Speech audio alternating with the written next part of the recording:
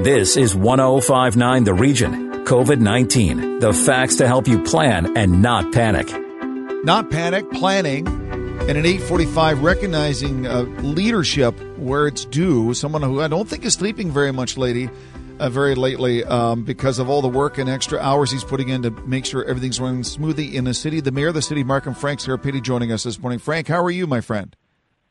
Not too bad, Jim, and hello to you, and hello to everyone, and I hope everyone is coping well and had an enjoyable Easter weekend. Here.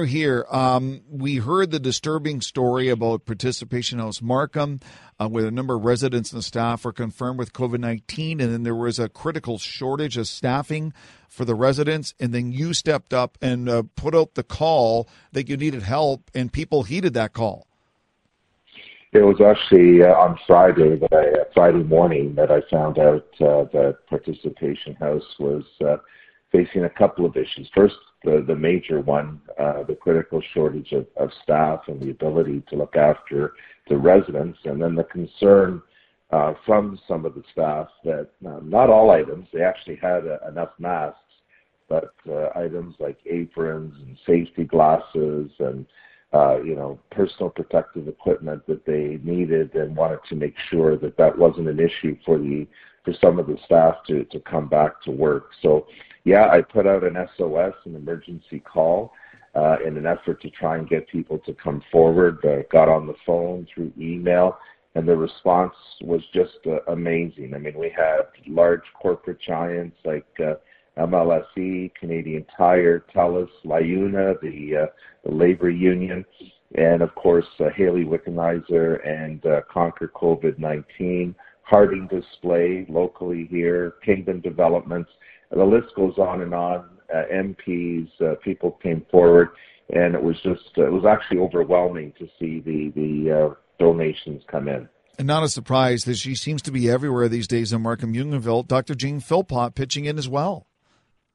Yeah, so I think the real disturbing part, actually, I think it's disgusting, is that here we are on Monday morning, something that Participation House faced on Thursday night with staff, the critical shortage of staff. Here we are still Monday morning and trying to get that resolved. And, there's been people working on it. I had spoken to Minister Todd Smith, and I thanked him for reaching out on Saturday to kind of see where things were at, and I know the Central Lynn has been working, but yesterday to get a call from Shelley Brillinger saying, look, I know people are working at this, but we're still facing the critical shortage of staff. The skeleton staff that are at PH are overworked, physically and emotionally drained, and we still need help. And so I know one of the people that Shelley reached out to as well was former MP Jane Philpott, who is a doctor and was chief of the medical staff at Markham Stouffville Hospital. So again, with both her experience and her connection trying to help out, yesterday I reached out to the Premier, which in turn got a chance to speak to Minister Todd Smith again, and we hope now that through Markham Stouffville Hospital there'll be some staff support. But I think it's absolutely disgusting that they had to go 3 full days without getting additional staff support in there. I know, we were supposed to have learned a lot from SARS, and I'm sure we did, but some days I shake my head and wonder, did we learn enough? Frank, I think about Participation House, senior centers, long-term care centers. For so long, they've been asking for help, asking for fundraising, and a lot of people just sort of ignored it. This is a dark time, though, Frank, but in a lot of ways, it's just opening eyes to people around Markham, around this country, that they do need help, they do need funding, they do need support. They do, and certainly they need it at the best of times, and certainly right now we're facing one of the worst times, and again, it was just incredible to see the response from the community, not just with donations. I mean, they've been flooded with offers of help. I had a gentleman from the Niagara region who was a former culinary teachers saying, look, I'll come by, help out with some of the cooking. I just need a place to stay. And it wasn't so much because of the distance he had to come.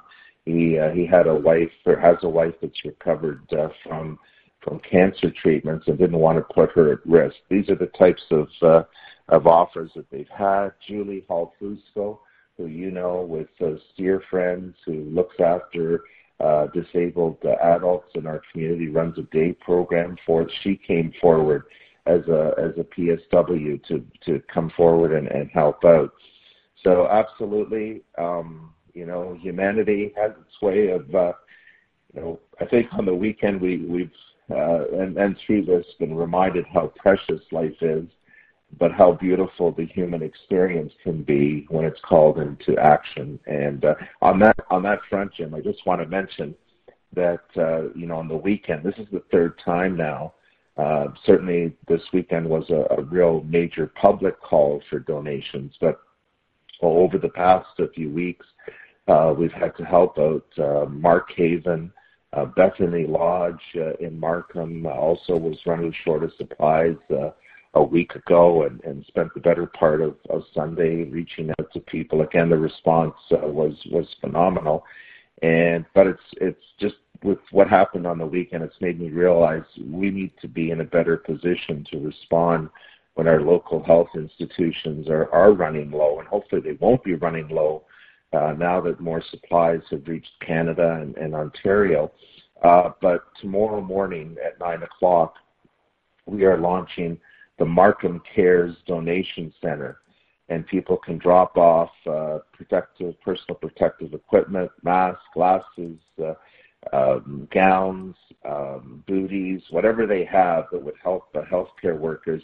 We want to try and have a supply on hand so that if any of our local institutions face the crisis that Participation has faced with supplies, we can respond in a much more efficient manner. So that will be open tomorrow morning, 9 o'clock. It's going to run 9 to 12 each day, Tuesday to Saturday for the next 2 weeks. And Markham residents and companies can come by and drop off supplies there so that when we hear about these things, we're in a position to respond right away. Well said, Frank. Thanks for your leadership in this, and continue the great work, and we'll get through it as we work together.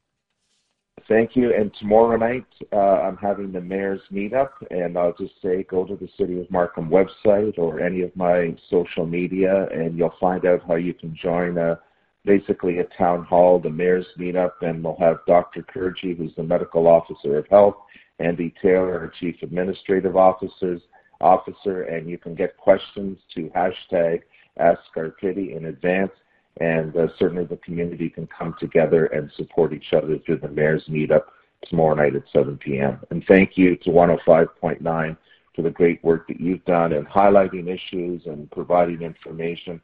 The one thing that's for sure, we are in this together, and I think when we're able to talk and support each other and do the things that are right, we will come out of it together as well. Well said. Thanks, Frank. We'll talk soon. Take care. Thank you, Jim.